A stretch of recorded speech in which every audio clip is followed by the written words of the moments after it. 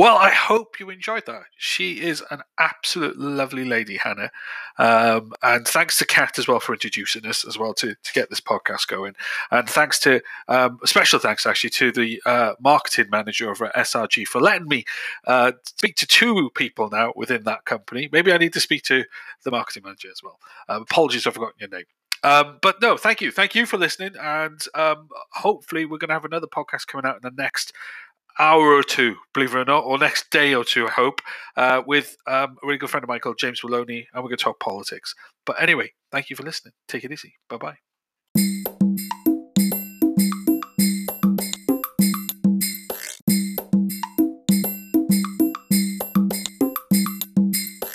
Hey, Hannah. Hi, Mark. How's Hi. it going? I'm good. I'm going to call you the infamous Hammer, but Hannah, not Hammer. That's me trying to beat Tim in the video earlier on today.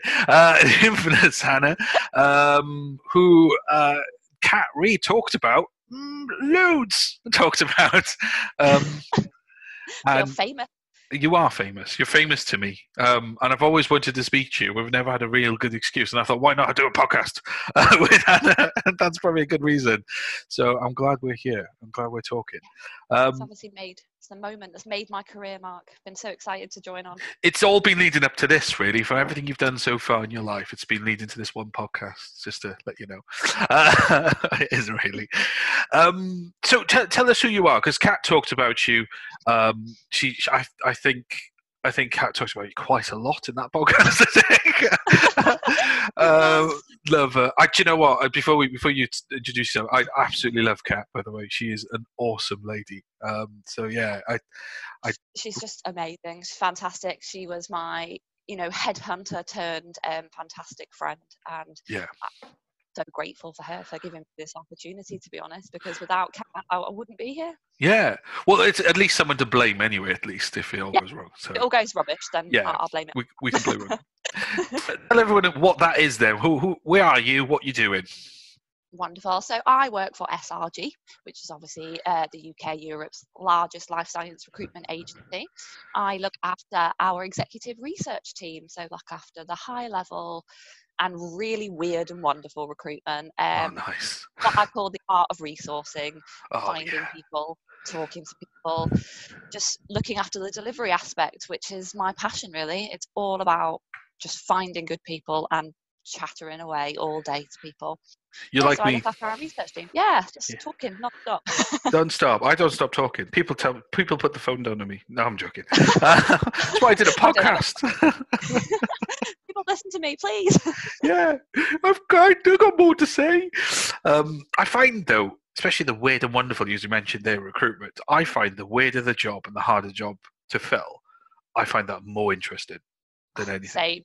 When a client calls me up and says, Hannah, we need something and I just don't know where we're going to find it, or does this profile even exist, which is a question I get a lot, that's when I'm like, yeah, this is for me. If it needs loads of scientific background, something weird, often double PhDs, medic plus an MBA, whatever some people seem to struggle with, when those internal talent acquisition people get a job description and cry, they come to me. Oh, I know. I a beautiful one a couple of months ago, engineering director role, and they had to have a PhD or an MBA, and they had to have like this perfect career. And I'm like, yeah, I'm looking for this. I can't wait. Do you know what I mean? Yeah.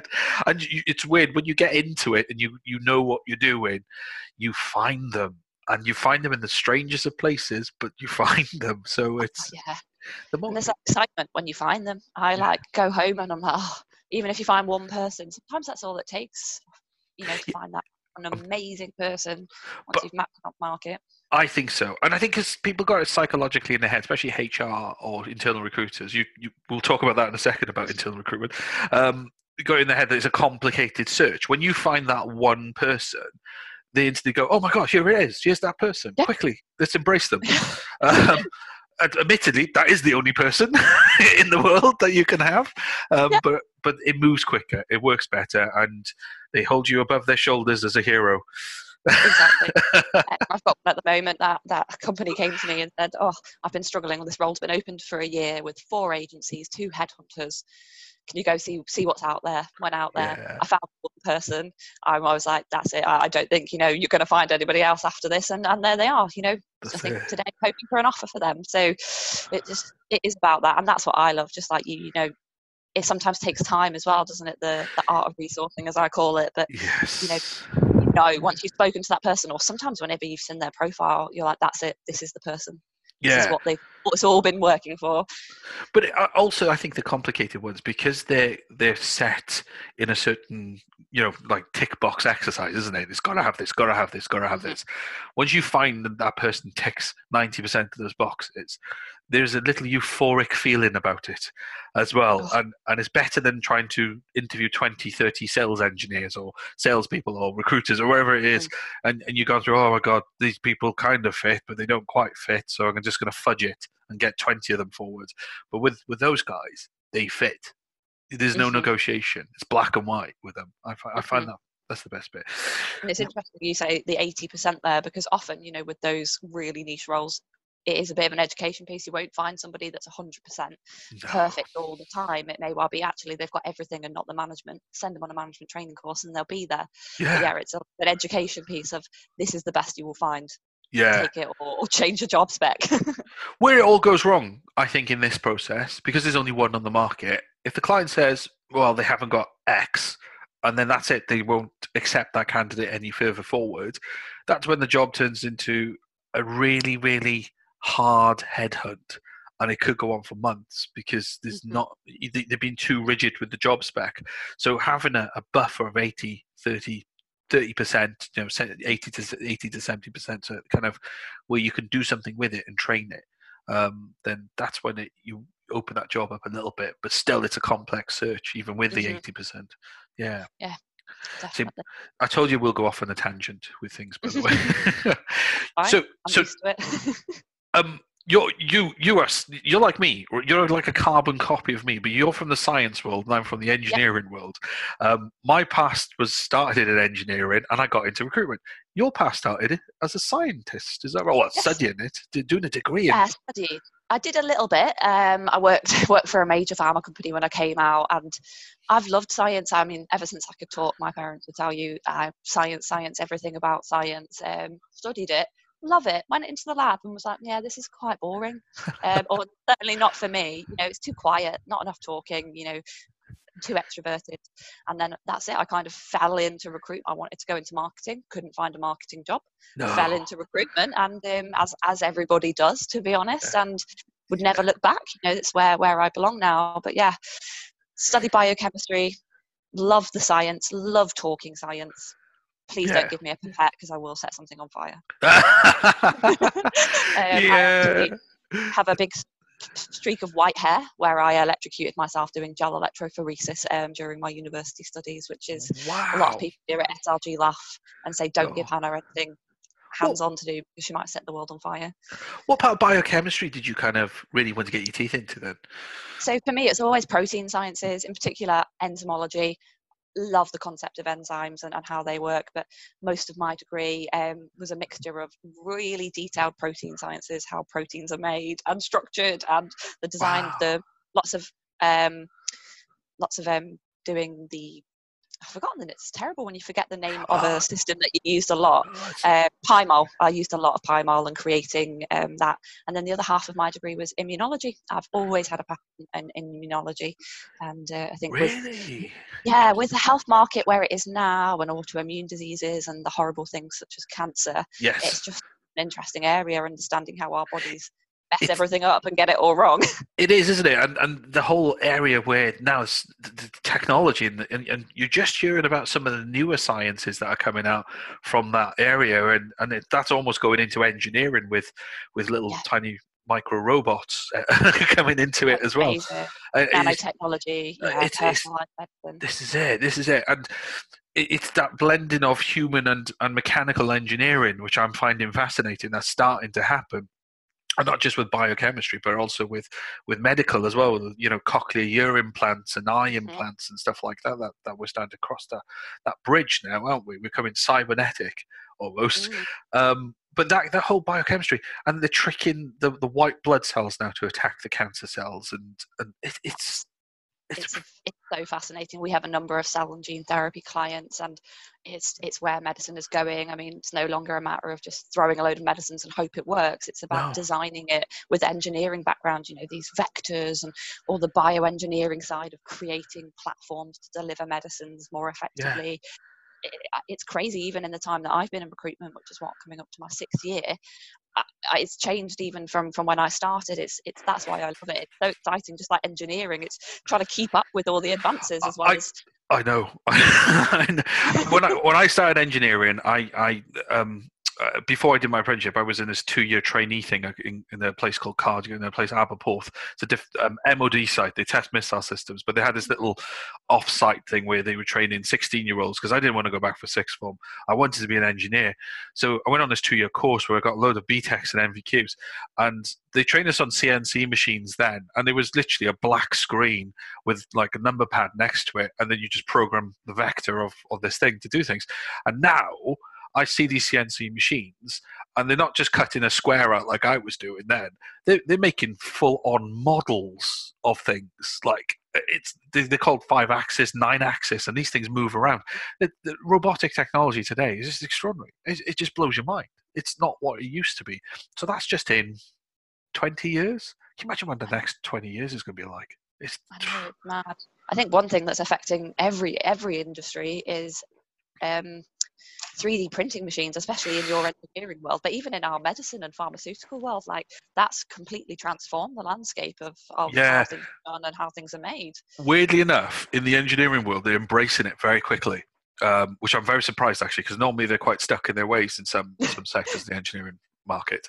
But there's some high tech manufacturing processes coming out now, and the owners of these companies are going, yeah, we need that, we need one of them, or at least 3 of them, to do stuff. So when the big manufacturers like Jag Land Rover or Boeing and stuff like that come knocking on the door looking for work to be done, they can say, right, you can have it 5-axis, you can have it 3D printed, you can have it made by hand by Clive, the 70-year-old fitter fabricator.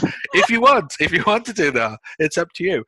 But they're giving a range of services now, which is fascinating. But what it does to us recruiters, which you're probably finding this, it's putting pressure on us now to find the people that can do these jobs, that can work these machines. I know that weren't around 5-10 years ago, and it's completely transformed the market, I think, certainly from a pharma side, and it's bringing younger and more technically junior, I'm using air quotes here, candidates, into some really high level roles. And, I've been seeing in our industry, loads of people under the age of 30 stepping into kind of chief technology officer because they've used these technologies, and people later on, unfortunately, haven't. It's a bit of a learning curve. So, yeah, it is making recruitment very interesting, to say the least. It is. I'm seeing millennials. I hate to use the word millennial. Sorry, I'm 40. I'm an elder millennial. I'm millennial. I'm never quite sure what people class as. I think I am one. I have no idea. Do you know what? The start date, it mixes from 1979 when I was born to 1983. It seems to be around there. But apparently now I'm a Zennial, which means I'm the people that are trying to take over from the baby boomers, but help the millennials with this world that we're in. I have no idea. We're the wealth creators, apparently. I have no idea if we're the wealth creators. But I like to go as a millennial because I love technology. As you see on my LinkedIn, I'm doing podcasts and stuff like that. I love this. This is the future. This is what we all should be doing. And I see it. And then I think the end date is like 95, 96, I think. I'm 92, so yeah, apparently I am. So when you were born, I actually was in my 3rd year of secondary school. Oh, no, I feel old. But I don't see it like that, though. Yeah. Do you know what? Because I'm 40 this year. I don't... Although I know I'm 40, I don't feel I'm 40 mentally. Do you know? Does that make sense? 40 going on 25. Is that how you feel? Yeah, that's it. And I feel that a lot of my friends are in their 20s and 30s. So I feel, I've got friends in their 40s and 50s. But I tend to be friends with people which have young mentalities, as in their lives are kind of... They're not kind of getting old before they get old, if that makes sense. They still live and breathe this life that we're in, basically. So they're still full of it. They're not going, oh, I'm 42, my knees are gone. Do you know what I mean? It's like, I'm 42, I'm going to go mountain biking today. It's like, good on you, mate. I'm going to go surfing. That's exactly what I want Like to hear. it. Yeah, definitely. So you worked as a scientist, then you found recruitment. Yes, then did you I went into contingency recruitment. Yeah. Did you fall into it, or did you choose to go into it? So I fell into my first recruitment interview. Like I said, I really wanted to go into marketing. I decided, when I came out of university, that more of a talker and a sales type person than Yeah. necessarily your traditional scientist in the lab. Not all scientists wear lab coats. No. Couldn't really find any interviews for marketing because marketing generally wants experienced people, and I didn't have anything. But I'd worked in a commission-based role selling outdoor clothing during my university days, Ooh. so I was quite used to that KPI environment. And a rec to rec found my CV on like CV Library or something back in the day, and gave me a call saying, "Have you thought about going into recruitment?" And I was like, what is it? I've never even heard of it. Yeah. What the? It's recruitment. Yeah. I know. What do you mean? Do people just not apply on companies' websites anymore? Like, that's just not how it works. But yeah, and I actually, surprisingly, my first interview for recruitment was here at SRG many years ago. I didn't get the job. Somebody that was hired instead of me, still here to this day. Nathan, doing very, very well. Yeah. Kept the door open, obviously. Fantastic business, and then I actually joined NES Global Talent through their graduate scheme, which was a baptism of fire. I can say it was a great place to start your recruitment career. It's taught me all the right things, getting on the phone. It was that mix of engineering and science, and learned a lot of really established recruiters. But yeah, I did eventually fall into it.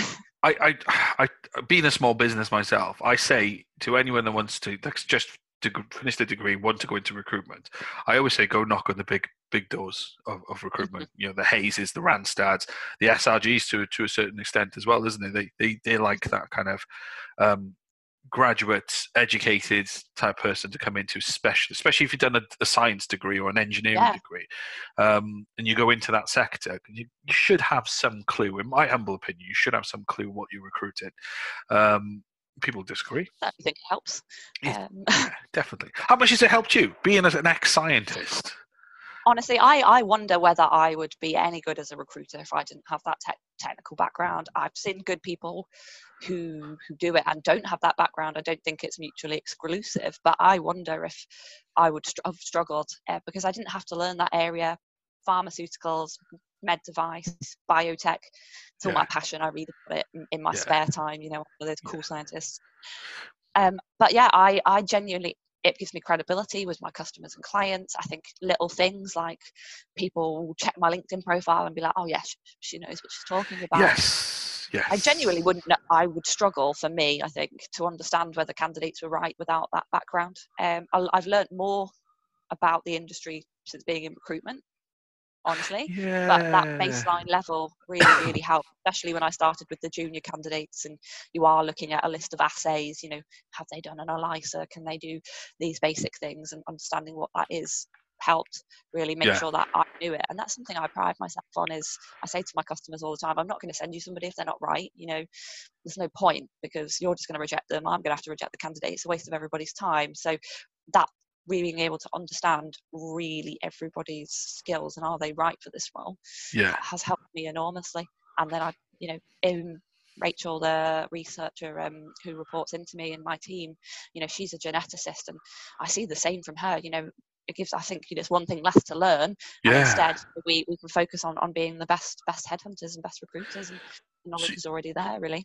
So you've got quite a multi-skilled team of educated people then in your team at this moment in time then? Yeah, absolutely. So, I work, Rachel, who I mentioned there, so she's a geneticist, graduated a couple of years ago, and she worked over in Singapore, doing some fantastic stuff, as a scientist, doing stuff that probably goes a bit above my head with DNA in the lab. And then I work with somebody else really closely who's our project manager, and Keith's background is a forensic scientist by trade, which is really helpful. None of us really know each other's areas very well of science, but it allows us to just No, have but that credibility, and we all love it. That's the thing, we all love science. That's why we're here, because yes. I want to talk about science, as does Rachel, as does Keith, and I think it makes a huge difference. Massive difference. Massive difference. So you got into the NES graduate program. Yes, so NES graduate program, you know what graduate programs in these big companies are like. Yeah. Lots of training. Do you know what? The training there was really great. You know, so much training, so much development from the teams that I worked with, and my managers and everything were great. Yeah.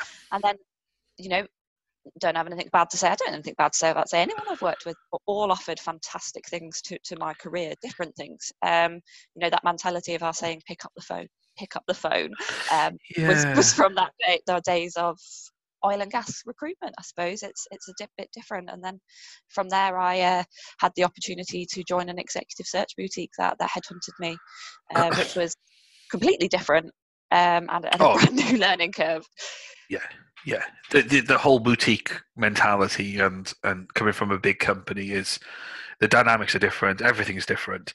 Did you have KPIs and targets in the boutique, or was it just do what you can? Or was it? No, we had some, you know, financial targets, but it wasn't KPIs in the sense of other places where, you know, how many calls have you made today? It was just about that's what I mean. what you need to do to bring in the money, really. And I'm really lucky there. Zoe, who the kind of recruitment director, is just a phenomenal recruiter. Like, she just does it in such a different way. She worked, another person who worked in the industry as a kind of key account manager in her sales background, and it was such a different environment that really allowed me again to focus on the science and talking to people and finding the fit, as opposed to just have I done 75 business development calls this week. Yeah, and that's the part of recruitment not many people understand, do they? It's that it's especially if you're like us, where we enjoy the technology and we enjoy the sector and speaking to people and filling jobs. Doing a KPI like 75 calls doesn't turn us on. It's how many people can we speak to and place. That's what does us. And who can we talk to and bore the pants off with our knowledge. And that's what is great. We're like arcing electrodes then. We are, we want more. Definitely. So you went from there then into internal then, is that right? I did. And then, then I went to GSK Corn Ferry, completely different. You know, if you look at my career, it goes contingency, exec search, internal RPO, agency, which is unusual to say the least. But you've experienced all the flavors of recruitment, if you think about it. I've done it all, and that's something I purposely have chosen to do. You know, it's not me falling into this company. Honestly, my time at GSK Internal was phenomenal. I think it made me just much better recruiter. I'm sure, you know, understanding the needs of my customer, having been there, working with the agencies, knowing, you know, it sounds crazy, but knowing how much an internal recruiter is actually recruiting, especially at these big companies. You know, we were so busy. There's always a need for scientists and directors and everything else. And seeing that side of things was such a unique opportunity for me. Yeah. What was the most difficult part of being an internal recruiter? Well, I honestly think it is how busy you are. I think it was something to me that I don't know. I suppose it's one of those things that everybody thinks about, don't they? In any of us recruiters, and I hear it all the time, is with this weird transition of, internal recruitment's easy. It's not easy. I can tell you that. It's different. You know, everything has different challenges, and I think that's something that I took away the most. Is it's not a cop out. It's not, you know, a failed recruiter as such at all. You know, it's the stakeholder management is something else. You know, you've got at some point I'd have 80 stakeholders all trying to get hold of me as if their recruitment is most important, and you know, it is to them. It is the most important, and balancing that time was, you know, definitely helped me now coming here as a team lead to be able to manage the day and support people. That frustrates me, by the way, when someone says internal recruiters are failed recruiters. It really frustrates me as well, because it's not. It's different. You're still working with stakeholders, still doing the same kind of activities, just in a different environment. You're not going out and searching for your jobs, but you're still selling. You're still selling to candidates. You're still selling your services to the internal stakeholders. And getting them on board. I But like. no, it's not a cop out. No, it's definitely not. And I like to think as well, because there's so many different flavors of recruitment. External recruitment, because you're doing two jobs basically with external recruitment: business development and finding people for the jobs you've picked up. Doesn't make you an elite recruiter. That doesn't make you suddenly the best recruiter on the market, because you can sell and you can find candidates at the same time.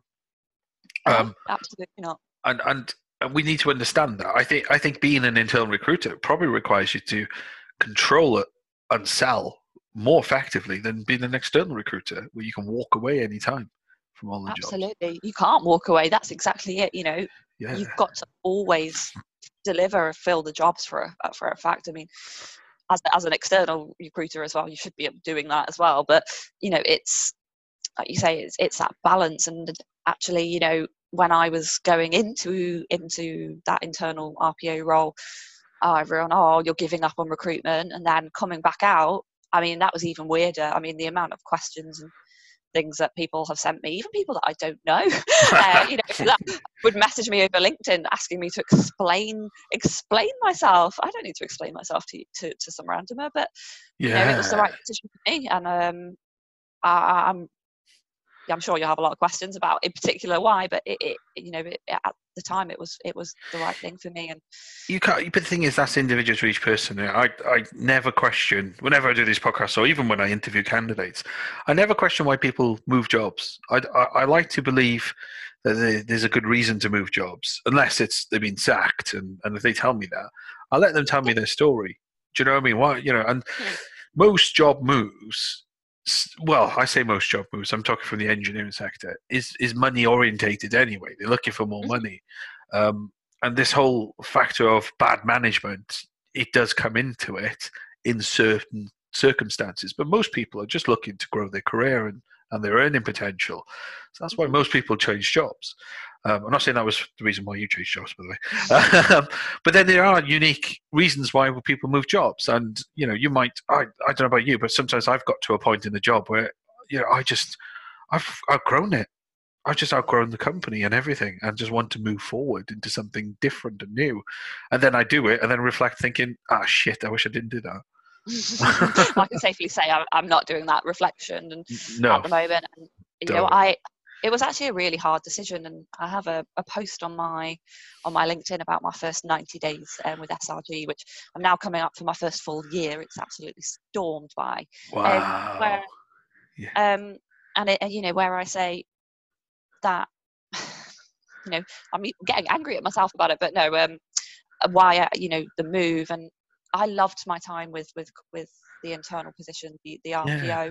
It was the development I got was a different type of development. The skills that I got at home, and the network as well that I made. Of people there within Korn Ferry. It's a large organisation, and that it was a really, really tough decision actually for me to say, I'm going to leave here.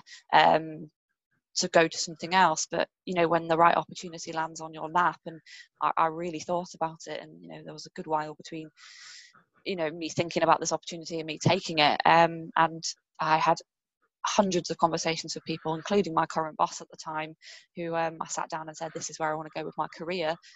I've interviewed with SRG, and what are your thoughts? And do you know what? He was really supportive of. Oh, that's good. Right for you, actually. And he even made the comment of watching somebody underneath him who, I was a standalone recruiter, then to move into a team leader role. He said even though it's leaving the company, he felt like he'd done his job, which is nice to hear. Yeah, and that's really good to hear. And I love it when I hear stories like that, by the way, where the bosses have got involved in you thinking about leaving, rather than you going, here's my resignation, bye. Do you know what I mean? And I love that. That means you've done a phenomenal job there if you had that relationship there with your manager to get to that point. So no, that's kudos to you, by the way. That's reflects who you are. That's actually a good question. I was just thinking, and as you were talking, do you find the people that go into internal is a route they believe to HR? Do you think that's? I think some people actually, very much so. And I think other people.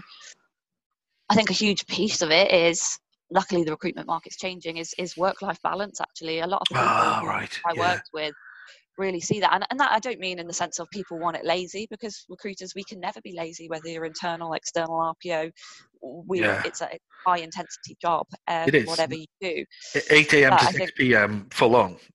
full on, sometimes more, especially in our world where, people are in, people can't take calls from me in manufacturing facilities during the day. I have to go home and give them a shout then, which is fine. But, the more hard we work, the more money we make, essentially, doesn't it? Exactly. I've done interviews at 12 o'clock in the night. I've done interviews of a Skype of 3 in the morning, obviously, because they're across the world. But that's fine. But that's it. That's recruit. Well then, welcome to recruitment. That's what welcome to. So I say, to anybody joining, is different. Yeah. But I think, with going that internal, some people do want that HR piece, which is a unique thing. I could never work in HR personally. I don't think it's my cup of tea. But I think, a lot of people as well is that change of, one, not wanting sales. Traditional business development of cold calling. Hello, have you got any jobs? Which is a whole thing in itself. And then, I think that balance piece, and that is, people moving into later parts of their life, or people getting I saw a lot of people getting mortgages who need a set amount of income every month, as opposed to, am I going to have a good month? Am I going to have a bad month? And they find that kind of easier. So there's lots of different reasons. And then there are the people that take it on thinking it's going to be easier, and they tend to be the people within 6 months that will have gone somewhere else. But it's just like external recruitment. You come across the proper career driven, and they know their shit, and it gets done, and they're great to work with, internal recruiters. But then you come across the fly by night ones, just like recruiters, all recruiters, and in my humble opinion, they've picked the wrong career path, let alone the wrong bloody job, and they've come from, I'm not going to use names, but a high street agency into a technical company, and they fail.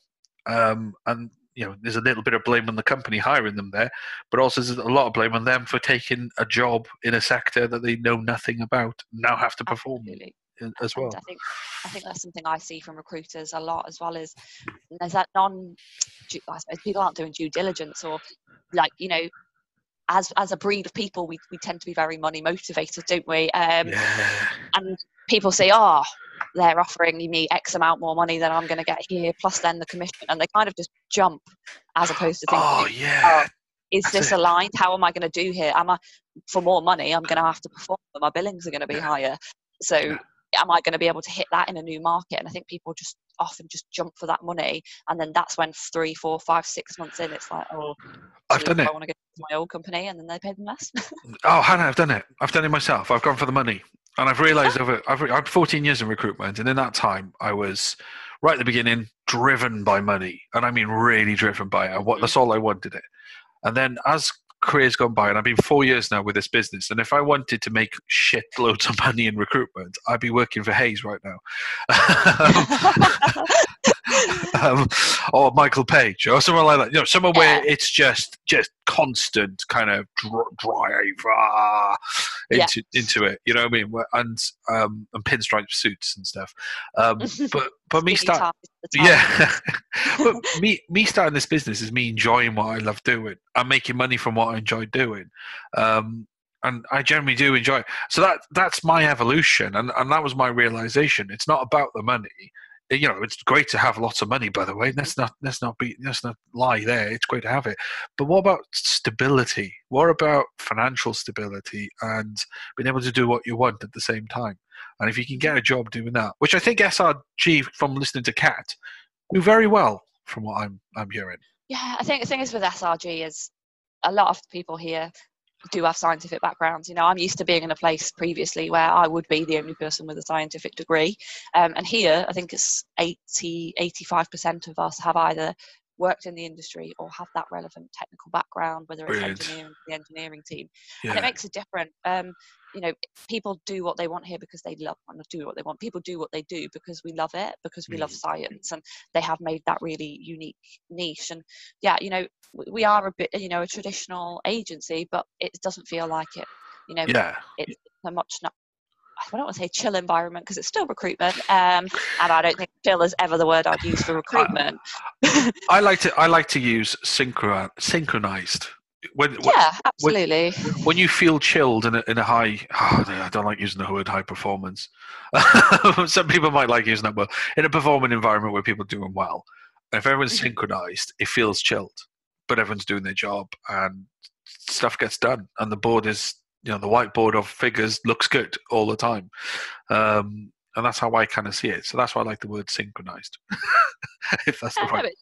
Yeah, makes sense. But yeah, yeah, it's a great, environment. And I said at the beginning that, yeah. took sent me a message and this opportunity was here, and it's really, I think, fit really well. I'm enjoying it. I Good. mean, it's a mixture of everything that I've loved doing, talking science. I get to do that little bit of management and start building those skills and talking to candidates. I mean, that is my passion, Yeah. which is, people always say it's weird. I suppose most people want to move away from that traditional, oh yeah, I want to, or to be a non-billing manager. That seems to be people's dreams. I can't think of anything worse than actually stepping away from the delivery. It's I think what I was born to do. Yeah, I've been a non-billing manager, and you have to be obsessed with people, managing people, and um, if you're a shit non-billing manager, you tend to be the person who doesn't coach people and you just let everyone fail. So you have to be obsessed with management, if that makes sense, to be a non-billing manager, to fill the day with something, because you're not Yeah. recruiting. And if you're doing some recruitment and some management at the same time, I mean, there is a lot of arguments to that where, if you're like a football manager, you're not scoring goals on a Saturday. Your top striker is. You're coaching them to score those goals. Mhm. And I get that analogy for sales. But I think it's different strokes for different folks, I think. Exactly, I get that, and I see the absolute need to have those kind of people, but that's certainly not going to be me, and certainly not Yeah. in the anytime future. I still get that little buzz. I don't mean in terms of like sales and money, but when you introduce a candidate, especially a senior candidate, to a company, I get that little like warm feeling of butterflies in my stomach, and I just can't imagine that ever going away. And just this morning, actually, I woke up and checked my you know what it's like. Woke up, check my roll over, check my emails, because that's the kind of people we are. And Yes. candidate had accepted an offer, and I was literally like jumping up and down, thinking, "Oh, I'm so happy for him! Like that, this is Yeah. Yeah. been that facilitated that introduction, and that's what I see myself as necessarily just somebody here to make a load of money. It's Yeah. facilitating the introductions and contributing to the life science industry. And That's it. Right. Let's talk about transition then, from yes, internal to external. You talked about the first 90 days. yeah. Let's delve into that. What really happened? What- When I came, so we talked. Do you want to know about before? How they poached me? Are we talking about actually when I got here and sat it's down at my desk on day one? if it's a lovely good brag of you getting there, then definitely do it. No, I think for you it's more it's kind of there's internal people at the moment. I've come across and I've spoken to a couple of internal people right now that are crapping themselves because of the current economic conditions that potentially could happen next year, Brexit, and because their company's slowing down and whatever it is, and they wonder what the freaking hell to do, and they've negatively perceived external as an option, and they don't know whether to go and do it because now they don't think they can transition into it. Um, how was that for you? How was that transition back into external? Honestly, I'd say that you should absolutely consider it. And for me, the transition was a natural step for me. I mean, I had done, as we saw from going through my career history, it wasn't me that first jump into agency. I was very aware of what is expected of people at Yeah, agencies and that different external environment. But I suppose it was an interesting one to come back actually. To me, if that sounds crazy, but I honestly felt like I was back at home, oh, getting okay. involved in Yeah, this environment, and I'm trying to think about why that is. I suppose I'm not. I've never really had to sit down and think about it, because to me it was just that step. I mean, the reason for me changing, by the way, was one, I wanted to look at stepping into taking on some more management responsibilities. My life situation just meant that I had a little bit more free time and was able to kind of commit back to the hours that we do here. And it seems then the money piece is always helpful, having that commission. Yeah. things that come from the harder you work, the more you earn. But yeah, I suppose the hardest thing I actually found transitioning back was the perception of everybody else around me. That would be the hard part, I think. Yeah, people would. So first of all, SRG. I've known people here for a long time. They, potentially were a client. I've been a client of theirs in the past. So I knew a fair few people. Once word got out that I was coming here before I'd actually started internally, I was receiving phone calls left, right, and centre. Oh, I can't believe you're coming to agent coming here. We're really excited, but are you sure? And to the point that people were like, oh, we weren't sure you were going to turn up for day one. I was like, of course I am. If I've committed to signing my contract and saying I'm coming, then I'm coming. But that was the biggest piece to me. It didn't feel like a big change of environment, really. It's recruitment. Building processes, talking to candidates, working with your stakeholders. It's all the same to me. But actually, it was that perception of things. And I don't know yourself, Mark. I'm thinking of people I know. I can't think of another person in my network that I know that has done that transition back the internal to agency. I don't know why it's so rare. It is rare. It is rare. I've come across it, I think, obviously yourself, and probably 3, maybe 4 other people that have done it.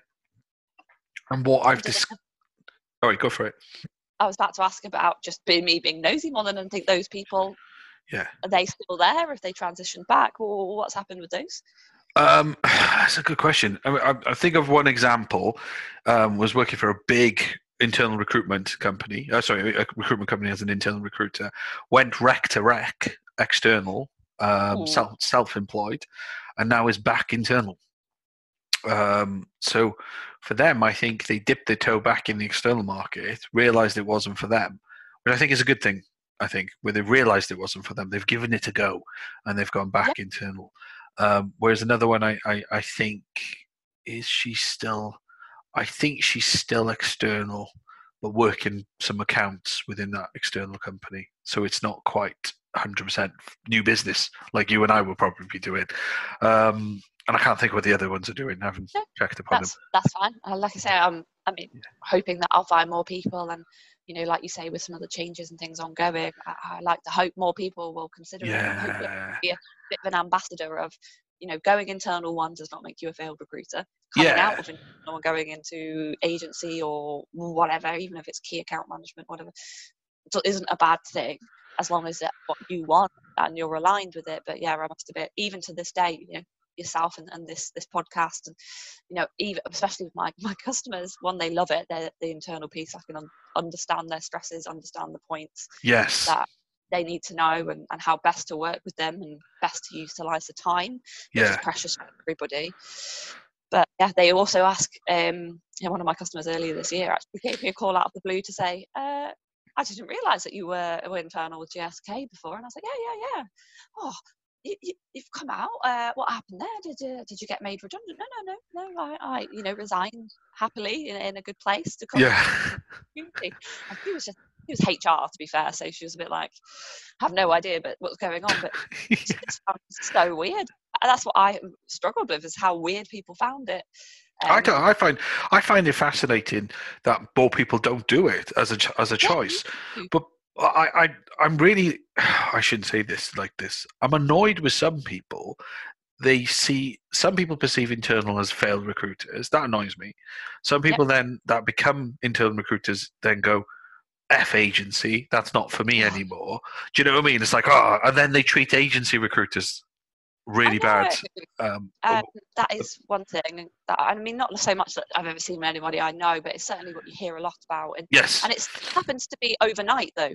It's not, I've been internal for 7 years and suddenly I hate agencies. It's like, okay, I'm now sat internal. Agencies are terrible. That's it. If I went internal, and then I had a load of agencies calling me, because I'm an external agency and I know how the process works, I will manage that process because I understand how that process works in a different way. And we all know, to get the best out of external agencies, you've really got to drill them for what they, and then you can be that dickhead internal if you want to. And without going, no, go away, I don't like you, and putting the phone down on people, which exactly happens. So be a part of that. And I feel that sometimes they segregate themselves from the industry, and then when they come to looking for jobs, they have to then stay internal, which I think is a harder job find than looking for an external job now.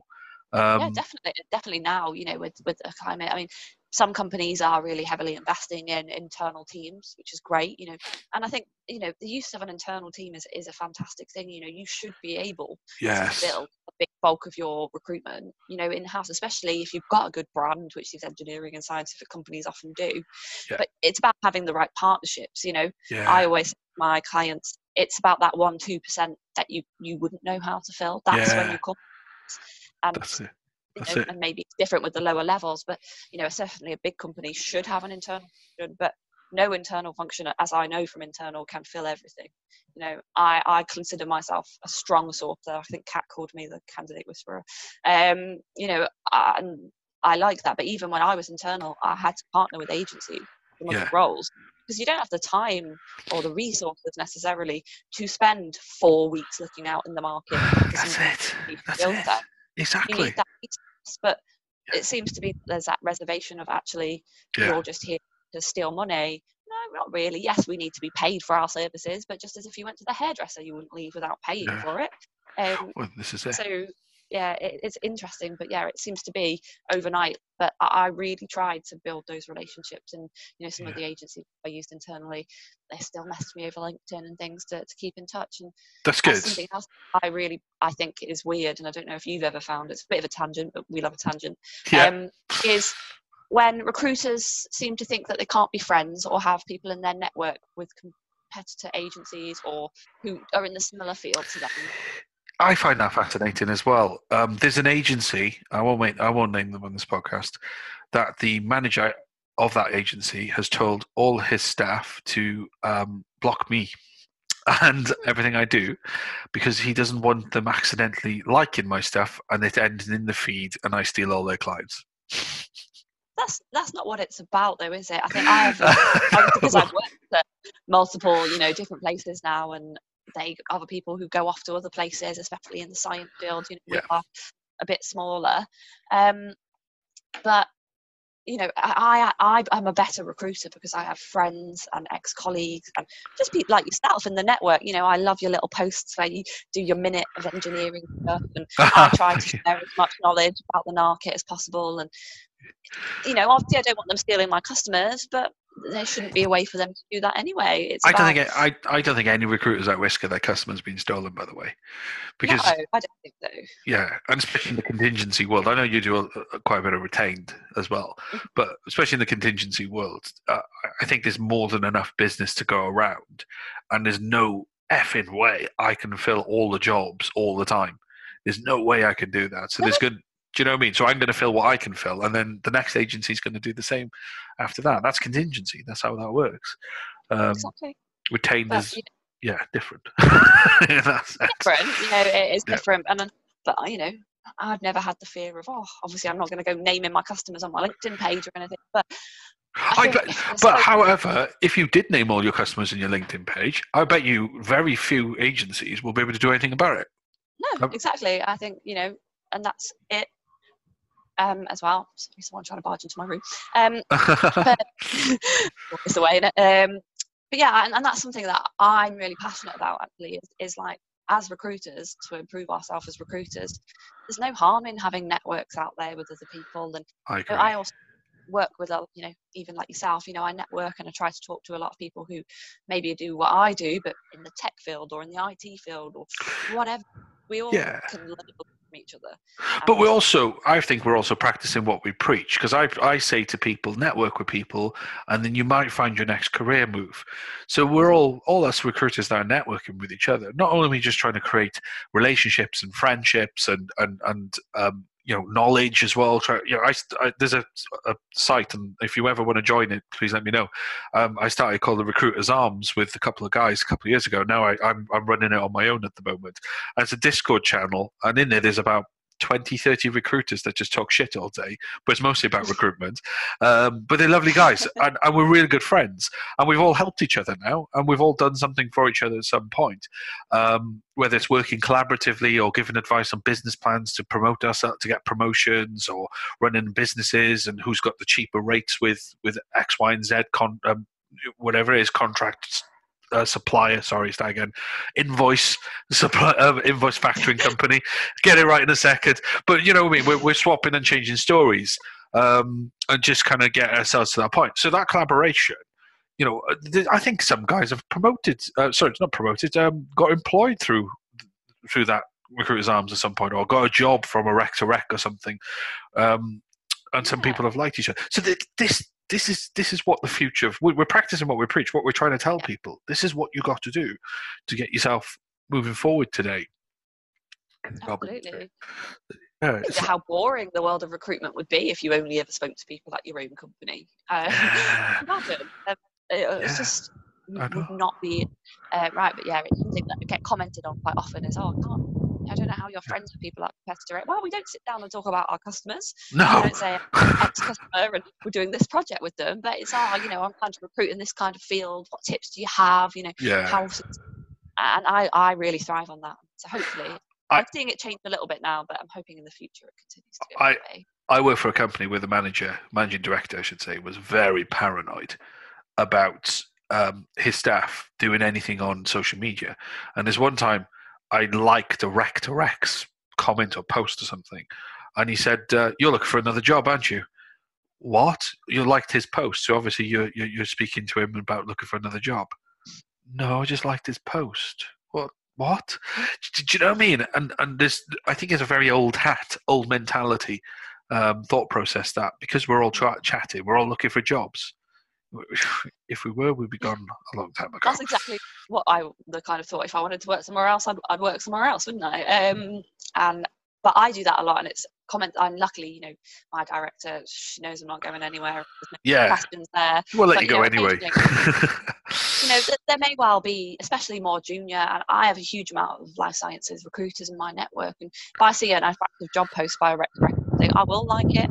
So that then hopefully more people will see it. Yeah, but that's what it's about, isn't it? As long as I think if you're not liking it, and you're a manager and you're looking at your staff not liking rec to rec posts, then have a chat with them, because they probably are looking for jobs.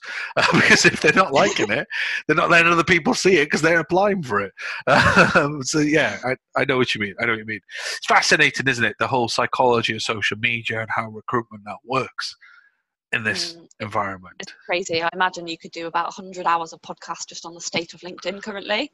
You could do 2 minutes if you want. I mean, I think, you can look at my profile and, I'm all over LinkedIn like a tramp on a kipper, but I think it's great though? No, I'm joking.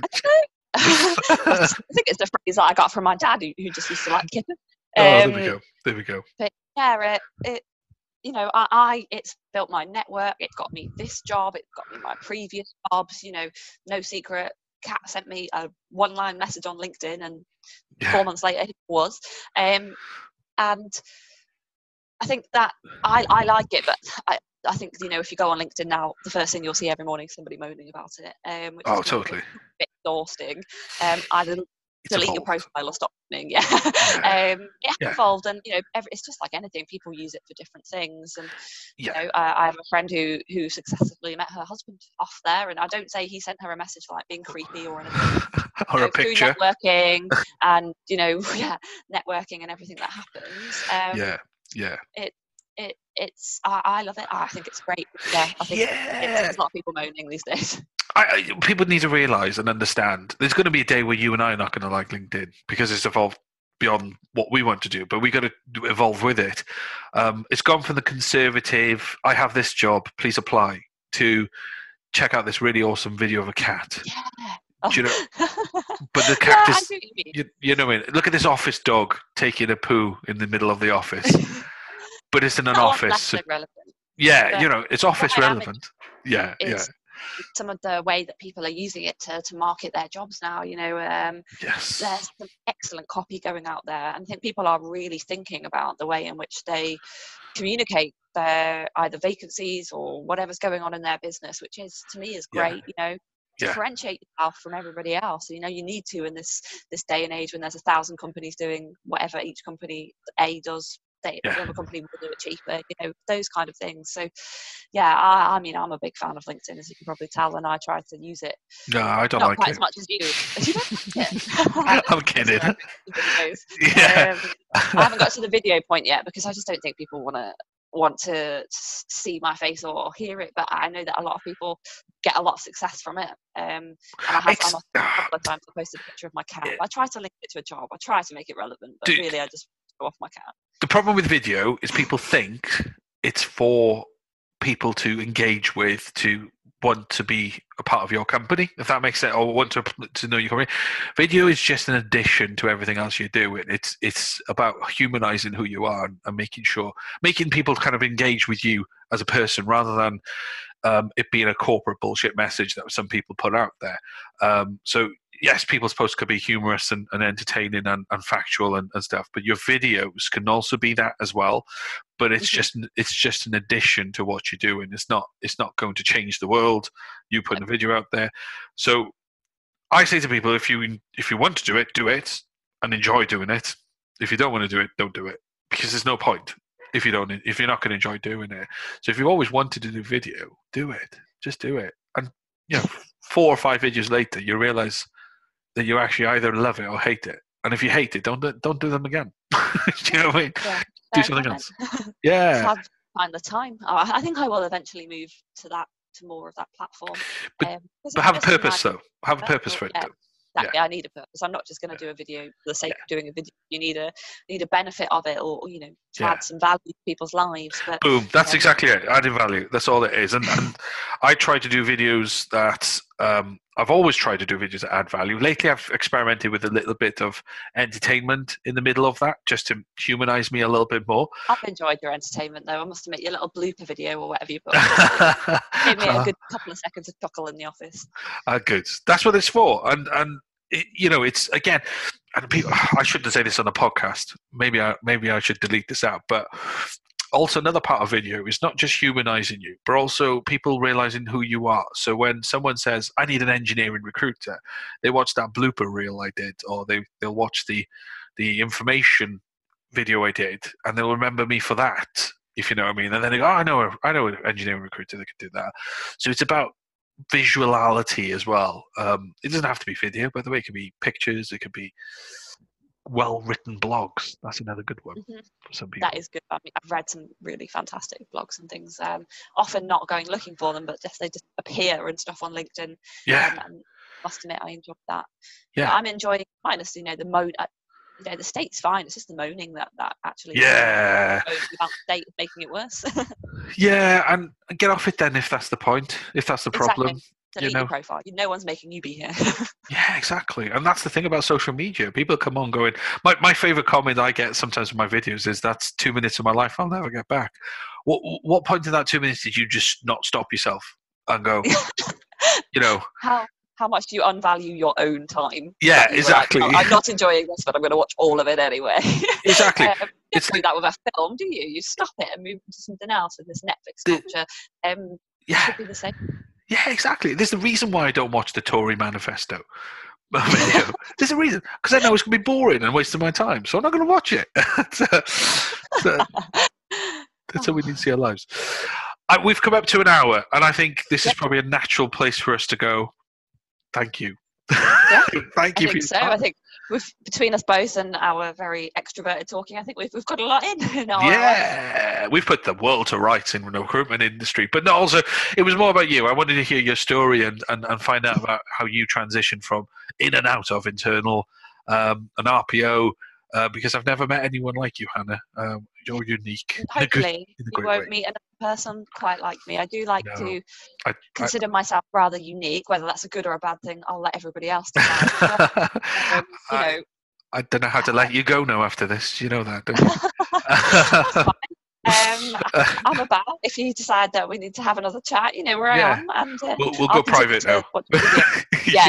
I don't think everybody else needs to hear about me putting the world to rights in my LinkedIn place too much. But no, thank you so much for inviting me on and letting me. No. Thank Kat for that. That's Kat's fault. Yes. Kat's responsible for so many things. I absolutely love her. Beautiful person. Yeah, me too. She's fantastic. She's, both as a recruiter, she's so unique. And as a friend, she's just a lovely, fantastic person as well. So, yeah. Cool. Yeah. Cheers, Kat. Hannah, it's been absolutely amazing. Thank you very much for your time. Thank you, Mark. And we will speak very, very soon. All right. Awesome. Yeah. Cheers. Bye-bye. Hello. Welcome back to It Starts With You podcast with me, Mark Hopkins. This podcast is speaking to the infamous Hannah Mays. And if you remember back into Kat Reed's podcast, she mentions this lady that she works with and how awesome she is. And I'll be honest with you, she is bloody awesome. She's a lovely lady. She's done all flavors of recruitment, and she was a scientist. So we talk about this, what it's like to do all those different levels of recruitment, different areas of recruitment, different responsibilities within these companies. But also we talk about being a scientist and progressing into where she's at the moment at SRG as a what I like to call a niche end recruiter. And we talk about that because we have a lot in common about that. So here she is, Hannah Mays.